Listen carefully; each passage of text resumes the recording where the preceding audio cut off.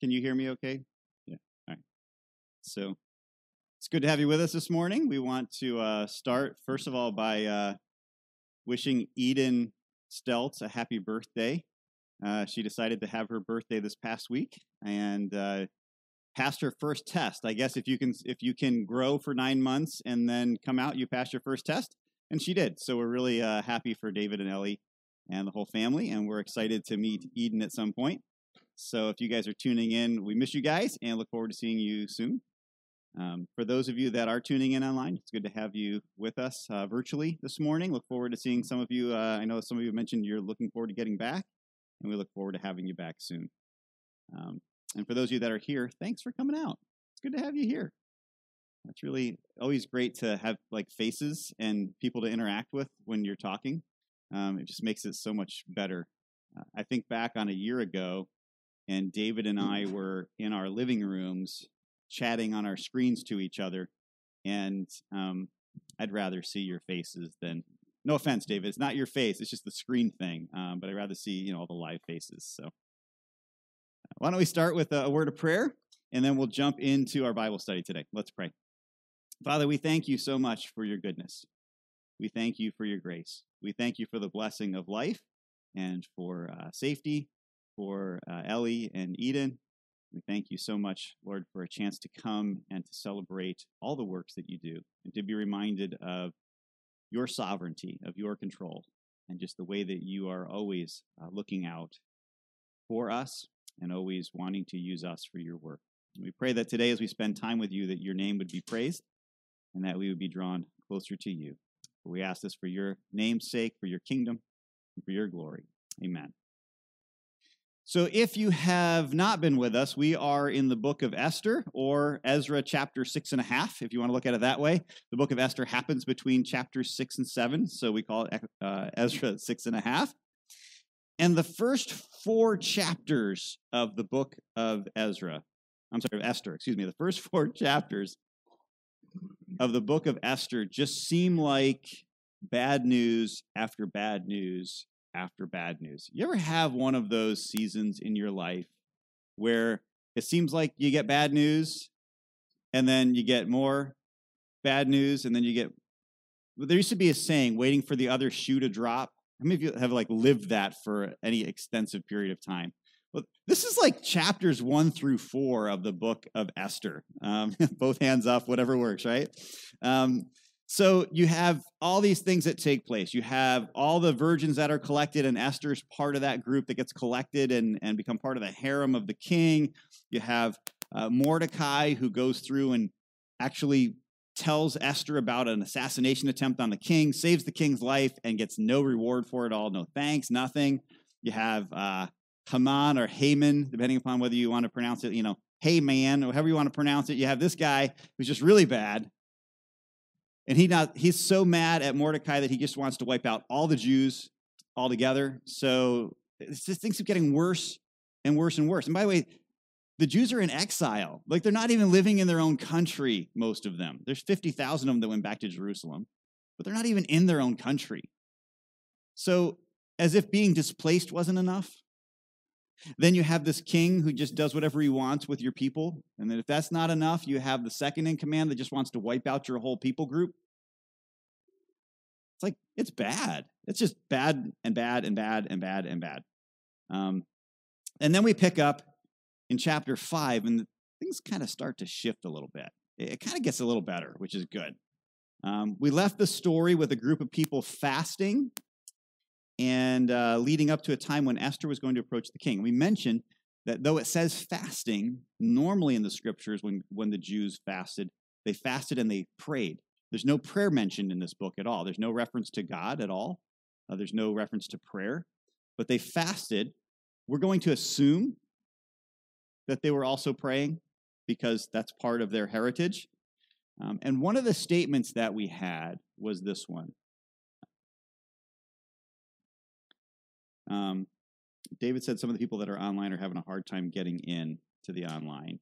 I guess if you're on, I don't know what to tell you because they can't even hear my instructions. So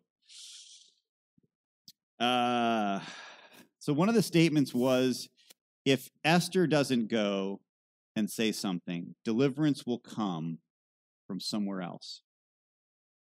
And that's really a statement of faith, because we talked about the fact that there needed to be a remnant. There needed to be, God had promised through the prophets that the Jews would not get totally wiped out. And I believe part of Mordecai's faith was such that if God says there's going to be some left over, then they can't all get annihilated.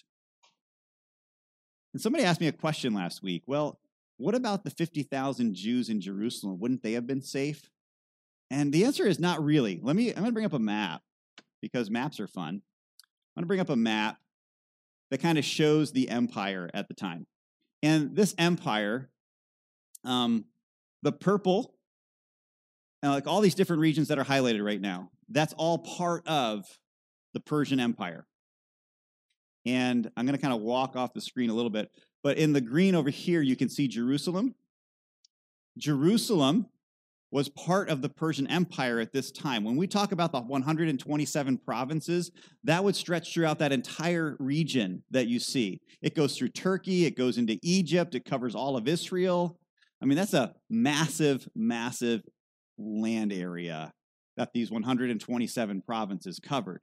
So when this decree went out to all the provinces, first of all, it would take about 2 to 3 months to get to everybody. You have to understand that. It wasn't just like send a text message. So this message getting out there took some time, but it encompassed all those areas. The Jews the command was to kill, destroy, and annihilate the Jews in that entire region, including the 50,000 that were in Jerusalem. So if there was no intervention by Esther, Mordecai believed that God would still intervene because there would need to be a remnant. And this command would have wiped out even the 50,000 that we left behind in the book of Ezra. They would be included in this mob that would be just totally destroyed by their neighbors. So, other statements we looked at were things like, who knows, perhaps you were made queen for such a time as this. And they seem very fatalistic. The fact that they never pray seems very almost agnostic, just like we'll just fast. That's something that cultures would do, even non-Jewish cultures would fast. But that kind of makes us ponder and stop just for a second and think, were the Jews so far removed from God at this point that they did not acknowledge his sovereignty? Is that possible? That they had not only walked away from God so far before they were exiled, that now that they're exiled, they're even further away from God and they don't even acknowledge that he's in control? Were they so far separated from Yahweh that they didn't even think to pray? Or are we meant to assume that they not only acknowledged God, but prayed to God, and it's just not brought up in this book? Now, depending upon which commentary you want to read, you can take either perspective. I'm going to let you decide that. The author doesn't tell us that on purpose, because they want us to think through and to ponder through that question. So chapter 5, turning point. Esther's been fasting for how many days? 3 days. That's right. Good job. 3 days. And after 3 days, let's see what she does. Chapter 5 of the book of Esther, verses 1 and 2.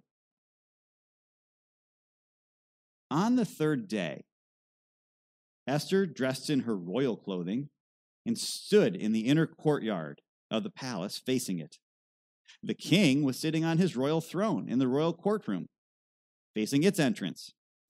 And as soon as the king saw Queen Esther standing in the courtyard, she gained favor with him. And the king extended the gold scepter in his hand toward Esther, and she approached and touched the tip of the scepter. So you can almost kind of feel the tension here. The king is in his throne room looking out. She walks into the courtyard area, which is going to come up again, this courtyard. It's a pretty specific area. She walks to there, kind of just hoping that he notices. That's what you did. You waited. You did not just go in to the throne. You waited to see if the king would acknowledge you. And she waited. Now, you notice she also changed her clothes. She got all dolled up. She got her queen garb on, made sure she looked very official. And there's that phrase. All right, so guys, I'm going to put you on the spot. You ever have your wife get all dressed up, looking really pretty, and she walks in front of you? Does it ever catch your eye, or are you just really obtuse? I mean, you're like, oh, oh, something's different. I mean, you don't want to do that. No, when she really gets all dressed up and everything and she walks in front of you, you're like, wow. That phrase that's here where she got favor in his eyes is like, he was like, oh, wow, that's my queen. I mean, he was very excited and impressed by the way that she looked. And he said, come on in. I think it's really just kind of a fun phrase. So we don't know if she stood in the courtyard for 20 seconds or 20 minutes. We have no idea how long she waited for the king to actually notice her. But could you imagine being her? Not knowing if you were going to get the death sentence for just showing up, or whether you were going to be accepted by the king and just showing up in the courtyard and going, I hope he notices. And the longer the clock ticked, probably the harder it would be to stay there. A side note, the book opened up with Vashti being vanquished, just totally vanquished from the king's presence, removed as queen because she disobeyed the command of the king. Esther is now breaking the law of the land, in essence, disobeying the command of the king, much like Vashti did. But Esther is accepted by the king. Verse 3. What is it, Queen Esther? The king asked her. Whatever you want, even to half the kingdom will be given to you. Well, if it pleases the king, Esther replied, may the king and Haman come today to the banquet I have prepared for them. The king said, hurry up and get Haman so we can do as Esther has requested. So the king and Haman went to the banquet Esther had prepared, and while drinking wine, of course, the king asked Esther, whatever you ask will be given to you. Whatever you want, even to half the kingdom, will be done. Let's pause there for a second. This phrase, even to half the kingdom. It was not a literal phrase. We call them idioms, right? It was a figure of speech. Have you ever wondered why that figure of speech, up to half the kingdom? If I were the king and I gave somebody more than half the kingdom, there would be somebody in that kingdom wealthier than me, perhaps even more powerful than me. So to say you can ask for whatever you want up to half the kingdom would be like saying you can ask for anything up to the point where it makes you greater than me. As long as you don't ask for something that makes you greater than me, I will grant it to you. It's a pretty cool phrase. But it also shows the ego of the king. But I think it also shows the generosity of the king. He didn't have to say that phrase, but he invited Esther in and said, what do you want? Just tell me what you want up to half of my kingdom. So they could ask for up to 50%, but not more. And nobody, by the way, would ask for, oh, give me 50% of those regions I see on the map there. I want the green ones. Nobody would do that. Okay, it was a figure of speech. So here they are together, and we have wine mentioned again. I think that's kind of just typical for this book of Esther. Let's see, the king had a party with a bunch of wine in the beginning. That's what got things started, right? He'd been a little bit inebriated and wanted his queen to come. The king, after signing the papers with Haman saying, kill off all the Jews, he and Haman sit down and have a glass of wine together. So that's there. And then they have this banquet that Esther throws, and while he's drinking wine, and the fact that they just bring that up, this is totally, the author has left out so many details. The fact that he keeps throwing this detail in, I think it's just kind of fun. It's like, yeah, the king really, really, really liked this wine. I think he was more controlled by his wine than anything else. So the king had a drink and says, what do you want up to half of my kingdom? But perhaps the greatest irony of this passage, that's really subtle and you might miss it, is that as soon as Esther says to the king, I've prepared a banquet, and I'd like you and Haman to come and be at the banquet, the king orders Haman to do as Esther says. That's kind of ironic. And I think it's really kind of it's just subtle in there. Go and do what Esther says and get Haman and bring him out here for the banquet right away. So I think that's pretty interesting, that it's kind of like just that subtle little irony there, that he's trying to wipe out all the Jews, which includes her and her uncle, her cousin, Mordecai, and she's trying to do away with that whole people group, or Haman is, and now Haman is taking an order from her. So just kind of fun. Verse 7.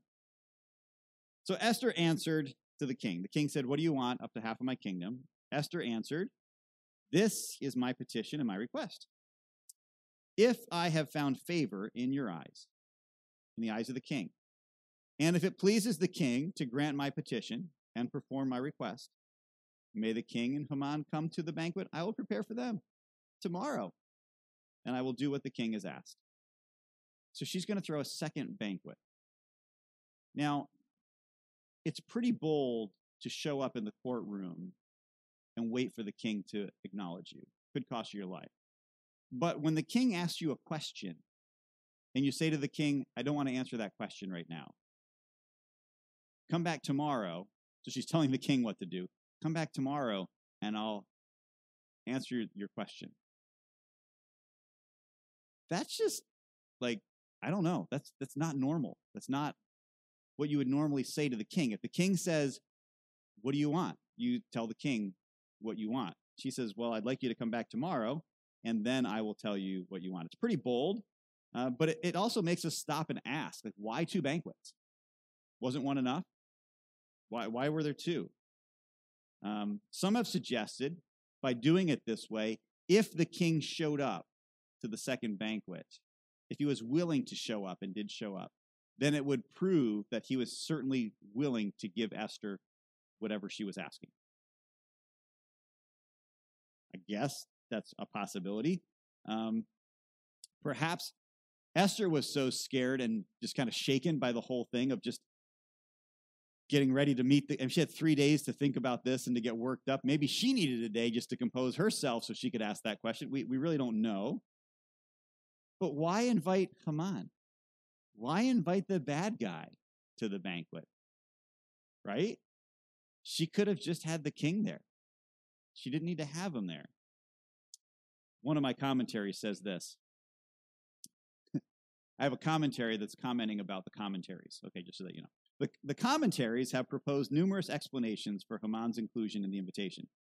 For example, to make the king suspicious or jealous of Haman, to avoid being alone with Xerxes, or to lull Haman into a false sense of security. Perhaps she thought it best for Haman to be present when she made her accusations against him. And the commentary goes on to say, we don't know. It's another one of those frustrating things, like, why two banquets? Why have him there? We don't know. It's left out. But the fact that he was drinking wine was included. So why prolong the request? If you have the king's favor, something could happen between today and tomorrow that could make it so it's not so favorable for the king. So why take the chance? Why prolong? Don't know. Why not just ask him in the courtroom when she had the first invitation, when it was private and in an official place, when the king held out the scepter and said, "What do you want?" Why not just then say, "Well, here's my request"?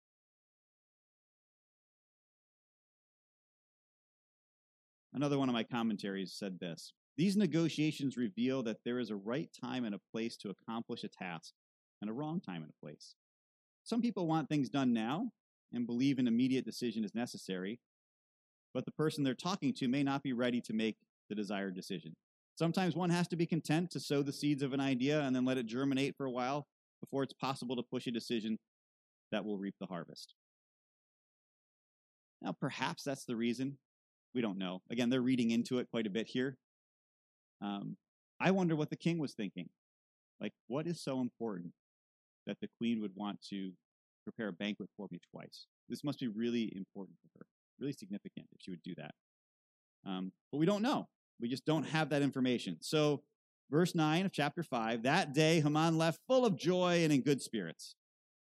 But when Haman saw Mordecai at the king's gate, and Mordecai didn't rise or tremble in fear in his presence, Haman was filled with rage toward Mordecai. Yet Haman controlled himself and went home. And he sent for his friends and for his wife Zeresh to join him. Then Haman described for them his glorious wealth and his many sons. And he told them all about how the king had honored him and promoted him in rank over the other officials in the royal staff. And what's more, he added, Queen Esther invited no one but me to join the king at the banquet she had prepared. And I'm invited again tomorrow to join her with the king. But still none of this satisfied me, since I see Mordecai the Jew sitting at the king's gate all the time. So his wife, Zeresh, and all of his friends told him, have them build a gallows 75 feet tall. Ask the king in the morning to hang Mordecai on it. Then go to the banquet with the king and enjoy yourself. The advice pleased Haman, so he had the gallows constructed. It's kind of really warped advice, right? Now, the gallows, remember, was like a big stake. Their practice was impaling, not hanging. So you're talking about a pole 75 feet up, pretty visible. It'd be the highest structure in that region to kind of stick them to. It's kind of gross, actually. So I want to ask you, what kind of people do you like to have as friends? Wise people. Yeah, in situational comedies that we watch on TV, you sometimes will have that friend that's just really annoying and always boasting about himself. You know what I'm talking about? You think of some TV shows where that guy is in the TV show or in the movie. They really have no friends. They just think they're everybody's friends, and people kind of tolerate him as he boasts about how great he is. I can think of several movies where the actor The Rock is in it, and that's him to a T. He's just this arrogant, boastful person telling everybody how great he is. I'll probably get some, comments somewhere about that. But so Haman calls together his friends and his wife, and he says, and tells them, "Look how rich I am." I have a feeling they knew that. Look how blessed I am with sons. I think his wife knew that one too. Could be wrong, but I think she had a clue. And then he tells them how he was handpicked by the king to be number 2 in the land. Look how important I am. I think they kind of knew that too. So they basically sit around listening to this guy talk about how great he is. You can just see him tuning them out. Yeah, we know. Do you really think that Haman had never done this before? Or do you think this is just like part of his routine? I think this is part of his routine.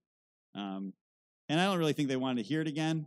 And I don't think that they really wanted it. I don't think these are the kinds of people who are just like looking for friends that they want to listen to like that. But then there's the news that is new. And he says, I got to eat with the king and the queen just in a private banquet, and I get to go again tomorrow. Now, that was new, and it was pretty significant.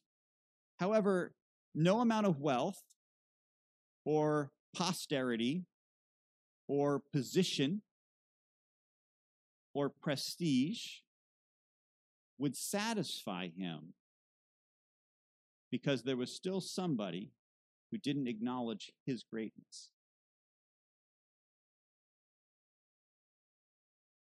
I think this should be one of the lessons and one of the wake-up calls of this particular story.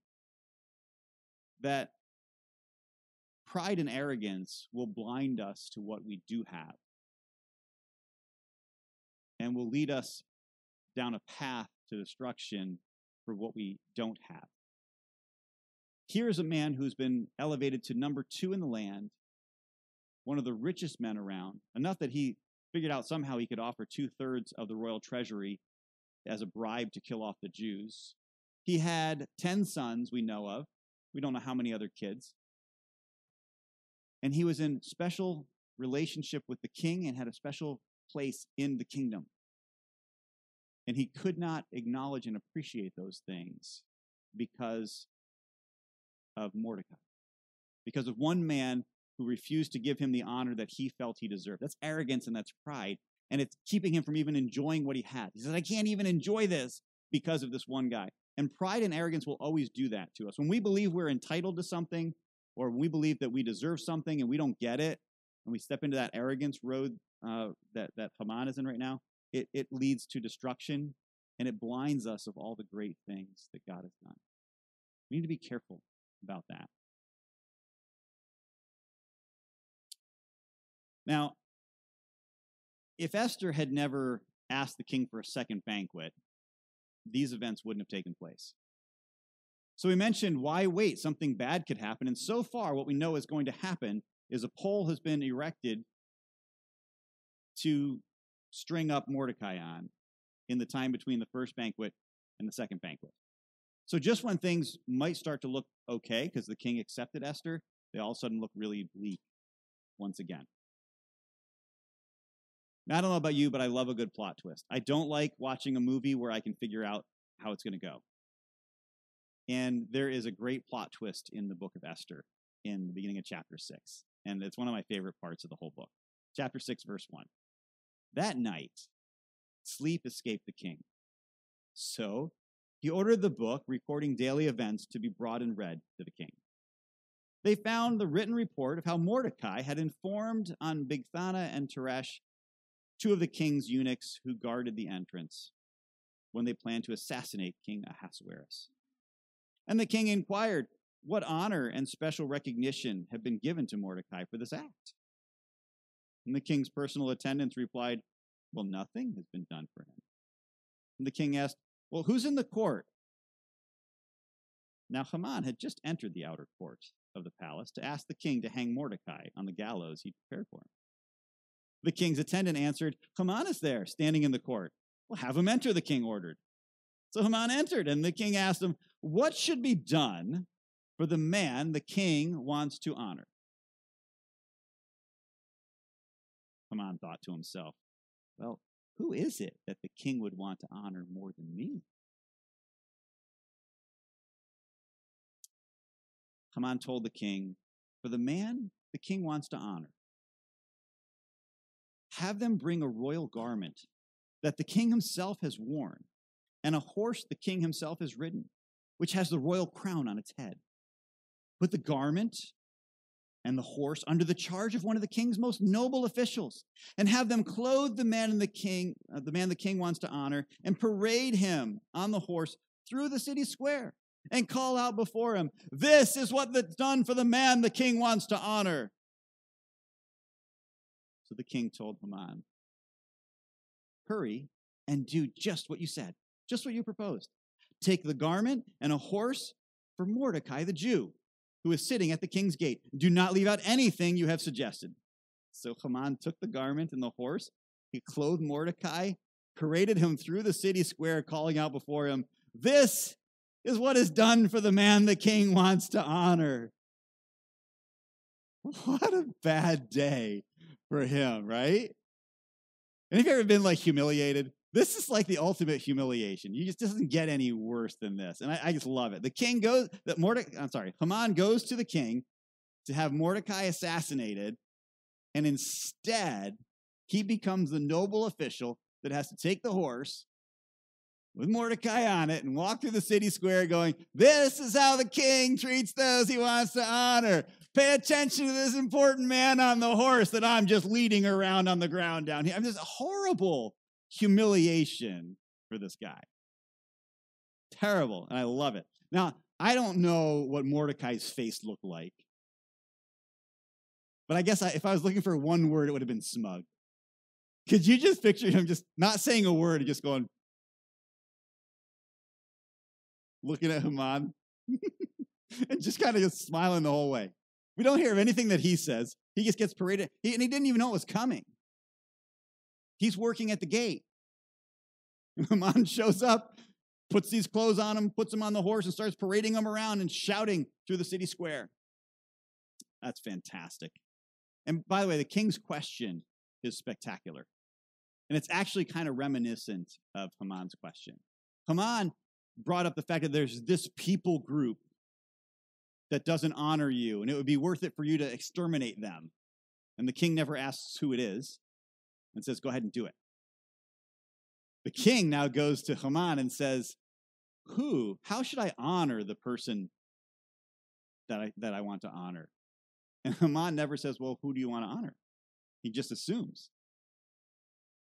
It's perfect. It's like the exact setup from before. I think it's really, really cool. All right, so while this is not while the story of Esther is not a moral story with 10,000 moral lessons we should learn from it, I do think there are some lessons that we can be learning from it. Some of these lessons that we grabbed from these books are meant to really help us kind of inform the way that we live around others. like avoiding the arrogance of Haman is one of them. There's another lesson I think we can mine out of this story from Mordecai and from this instance, and that is has to do with, I think, like work ethic. Mordecai turned in an assassination attempt to the king. Never got anything in return for it. I don't think that Mordecai did it so he would get a reward. He did it because I believe it was the right thing to do. He understood his calling as a Jew in exile was to do what was in the favor of those who were over you. That was part of their command as Jews, was to bless the countries that they were to serve under. And he never received a reward for it. And I think that's a great lesson for us to consider when it comes to work ethic. Colossians chapter 3, verse 22 in the New Testament says this: slaves, obey your human masters in everything, and don't work only while being watched as people pleasers, but work wholeheartedly, fearing the Lord. And I think it's a great lesson for us today.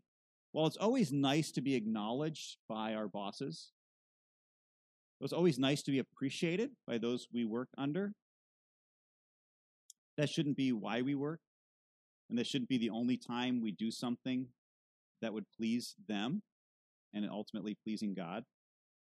Ultimately, we're reminded that we work as God's people. We work for God, not just for our earthly bosses. And that even though we may never get recognition on this earth, like Mordecai figured he probably wouldn't, he ended up getting recognition. We may never get recognition on this earth for what we do. That's not why we do it. We should be realizing that there will be a day where we will get recognition for what we do from our Father in heaven, who we work for all the time. I've also found that we often have a timeline in our brain as to when things should happen. And I have a feeling that Mordecai was thinking, I deserve at least a thank you. And we don't know how long it was from the time that he stopped the assassination attempt to the time that he actually gets acknowledged. It's possibly up to a couple years' time. Because the assassination attempt came when the second round of virgins were collected. And then Haman got promoted. So we don't know how long it was. It could have been months. It could have been a couple years. But we often have this timeline in our brain of when we should get acknowledged or when certain things should happen. And I've learned that God's timing is not always my timing. As a matter of fact, most often God's timing is not my timing. If I was just to throw it out there, I often get frustrated because I think that God's delaying too long on certain things. But I know that God always has the perfect timeline. And this timeline, you can see how God had worked it out perfectly for the scenario that's playing out. So, verse 12, Mordecai returned to the king's gate, but Haman hurried off for home mournful with his head covered. Haman told his wife Zeresh and all his friends everything that had happened. And his advisors and his wife Zeresh said to him, since Mordecai is Jewish, and you have begun to fall before him, you won't overcome him, because your downfall is certain.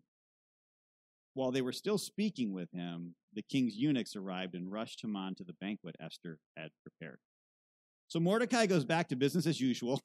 Could you imagine being at work, and all of a sudden this royal parade shows up?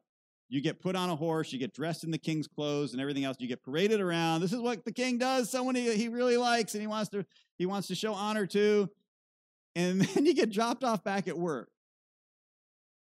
Would that be awkward or what? I mean, people wouldn't know what to say to you or what was that all about or what's going on here. I bet there was a lot of talk around the water cooler at the King's Gate that day. That doesn't happen all the time. Matter of fact, as far as we know, it's the only time it happened because Haman made it up. This is what you should do. Not give him a reward, not give him money. Apparently he had enough of that. He wanted the praise. So Mordecai goes back to business as usual. Haman is totally humiliated. He runs home with his head covered, sulking. And he says, you're not going to believe what just happened. And his wife says something very profound. Since Mordecai is Jewish, and you have begun to fall before him, you won't overcome him. Your downfall is certain. Now, guys, wives, not really in any way to encourage your husband. You're dead.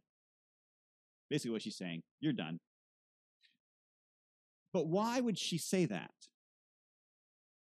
Because he's Jewish, you're certainly undone.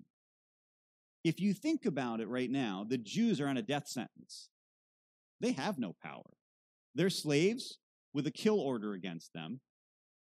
And in approximately 9 months from this time, they're going to be exterminated. So why would she say that because he's Jewish, she would be undone? That he would be undone, that he was doomed. I think it's because of another one of the unmentioned lessons of the book. That even in the Persian culture, the God of the Jews was known. The Egyptians knew him because of what happened with Pharaoh. The Persians also knew about Yahweh, about the God of the Jews. And even though he's the unmentioned God of the Jews in this book, apparently his reputation was known even by the Persians who did not worship him. Mordecai had no power in and of himself to do anything. And it wasn't because it was Mordecai that was elevated that Zeresh said, you're undone. Because he's a Jew, you will not stand before him. And I believe that has to do with even those people who didn't know God personally, understanding that God is very powerful, that Yahweh is powerful. I have a note here, and I think it's from David. I think he popped it in on me. It says, I love this and think it's one of the coolest parts of the story. Shows the Jewish reputation as being widespread, not just family tall tales. And the moral, hey man, listen to your wife. There's your moral. Hey man, listen to your wife. He's pronounced Haman a little bit differently. Anyway, so before Haman can even make his case, before he can even collect his thoughts, he's taken off to the second banquet, which I think is everything's happening in a hurry here. So it's just rapid fire. The events that take place in chapter 6 and 7 just keep firing off. You have Queen Vashti being banished, and it takes 2 years before they start looking for a new queen, and you have 1 year worth of beauty treatments before she can go in to be with the king. And then Esther wasn't even one of the first ones, so who knows how long it was after that before she actually got to be with the king. So you have years that take place from the time that Vashti is vanquished and the time that Esther becomes queen. And then you have years that takes place before Haman is elevated into his position and before these things take place, up to 5 years, 4 to 5 years. You have all these years that pass, and then all of a sudden, you have this 24-hour period where everything's just happening really, really fast. It's just like firing off constantly.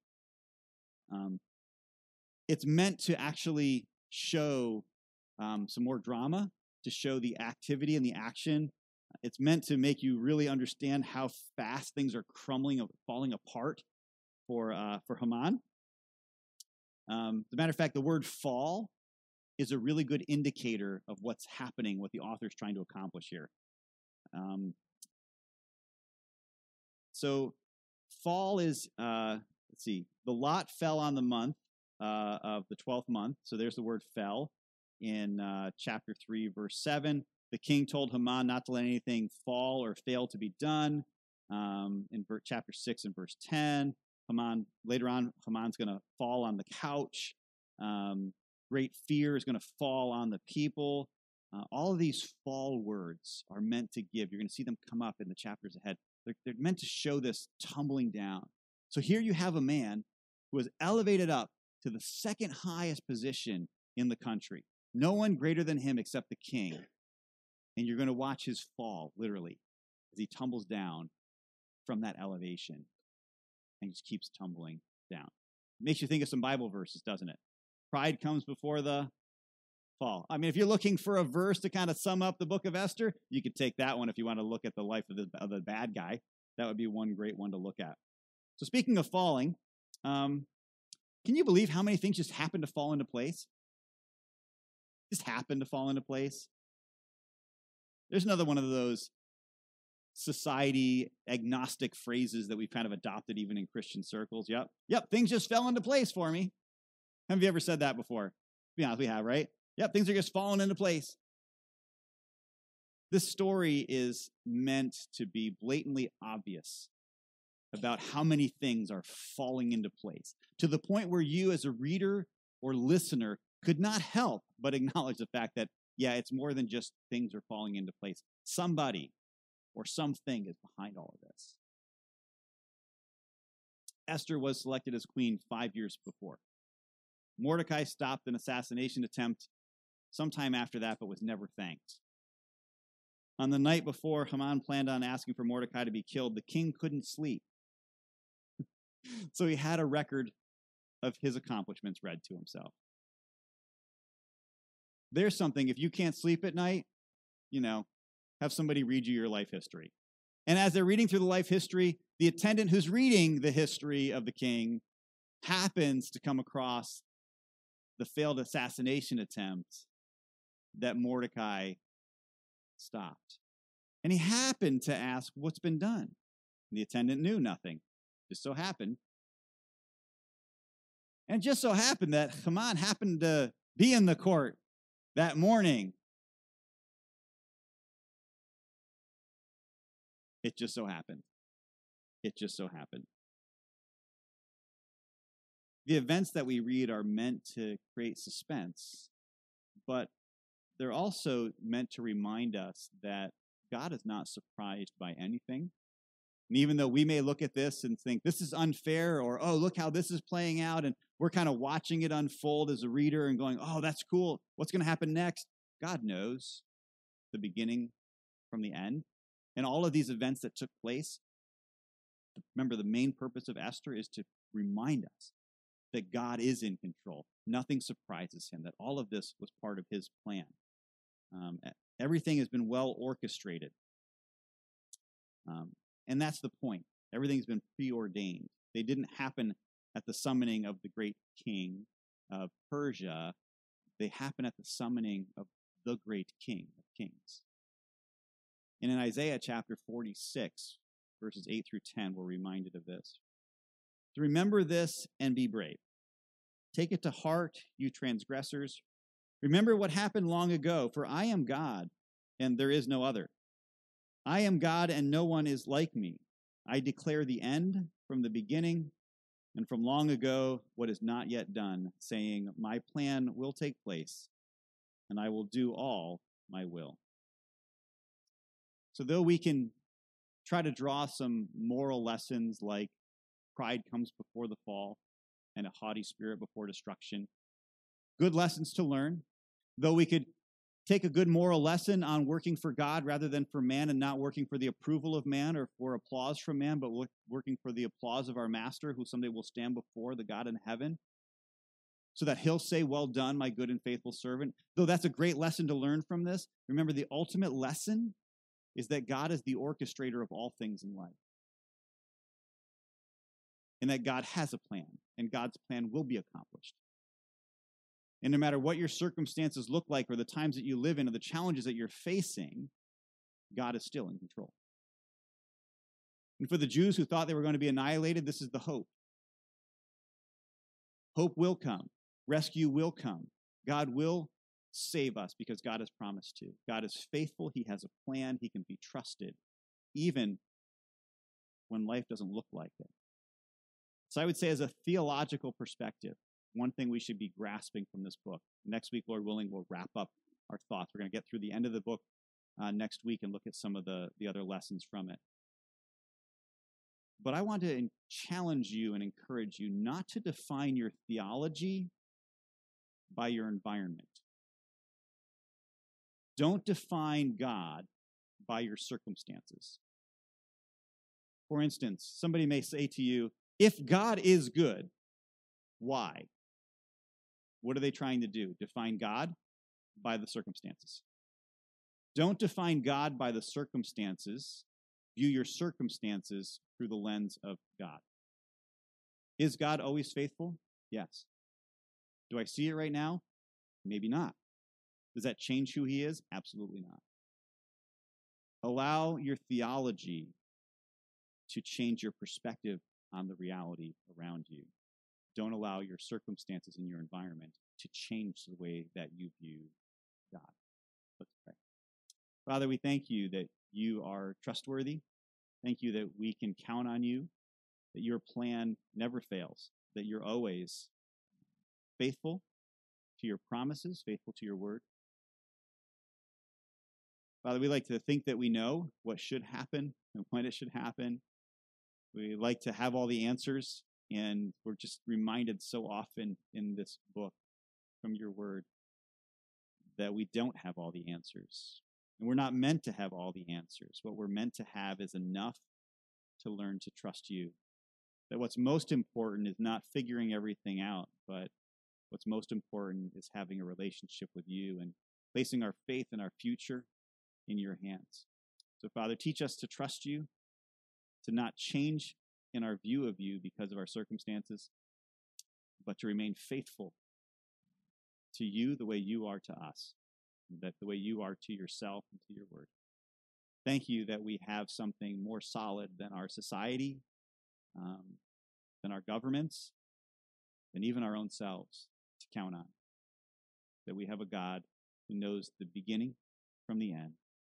And we pray that not only your plan will be accomplished, but that you would show us how we fit into that plan, to be a part of it, and not to run away from it. We pray in Jesus' name. Amen.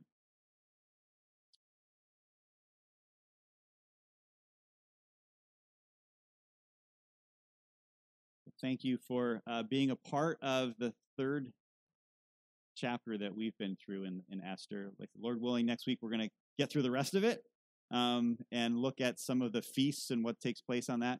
And then we'll be back to the book of Ezra. So please be praying for your church family. Praying for, some of you have asked if there's going to be a meal train for Dave and Ellie. I think there is going to be one coming up. Make sure we have your email address. Right now they didn't need that, but we'll be trying to get meals and stuff together for them. So make sure we have your email address so that we can get word out to you. Also, a reminder that we have switched church management software programs. So it's a great time to switch over and get the app and get connected there. We'll be doing a lot of communicating through that app. If you have availability to a smartphone, it's a good thing to do. You can also connect on the website. You don't have to you don't have to have an app and a smartphone. So other than that, I think that's all of our announcements. Uh-oh. Hang on, David's chiming in.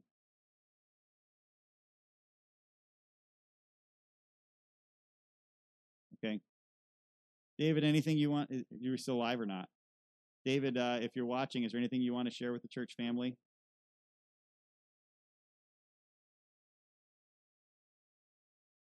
He's typing.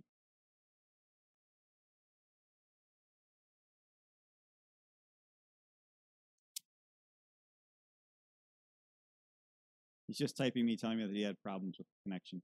Fine, David. We'll catch up with you later. So thank you very much for being here. God bless you, and we'll see you, Lord willing, next week. So have a great day.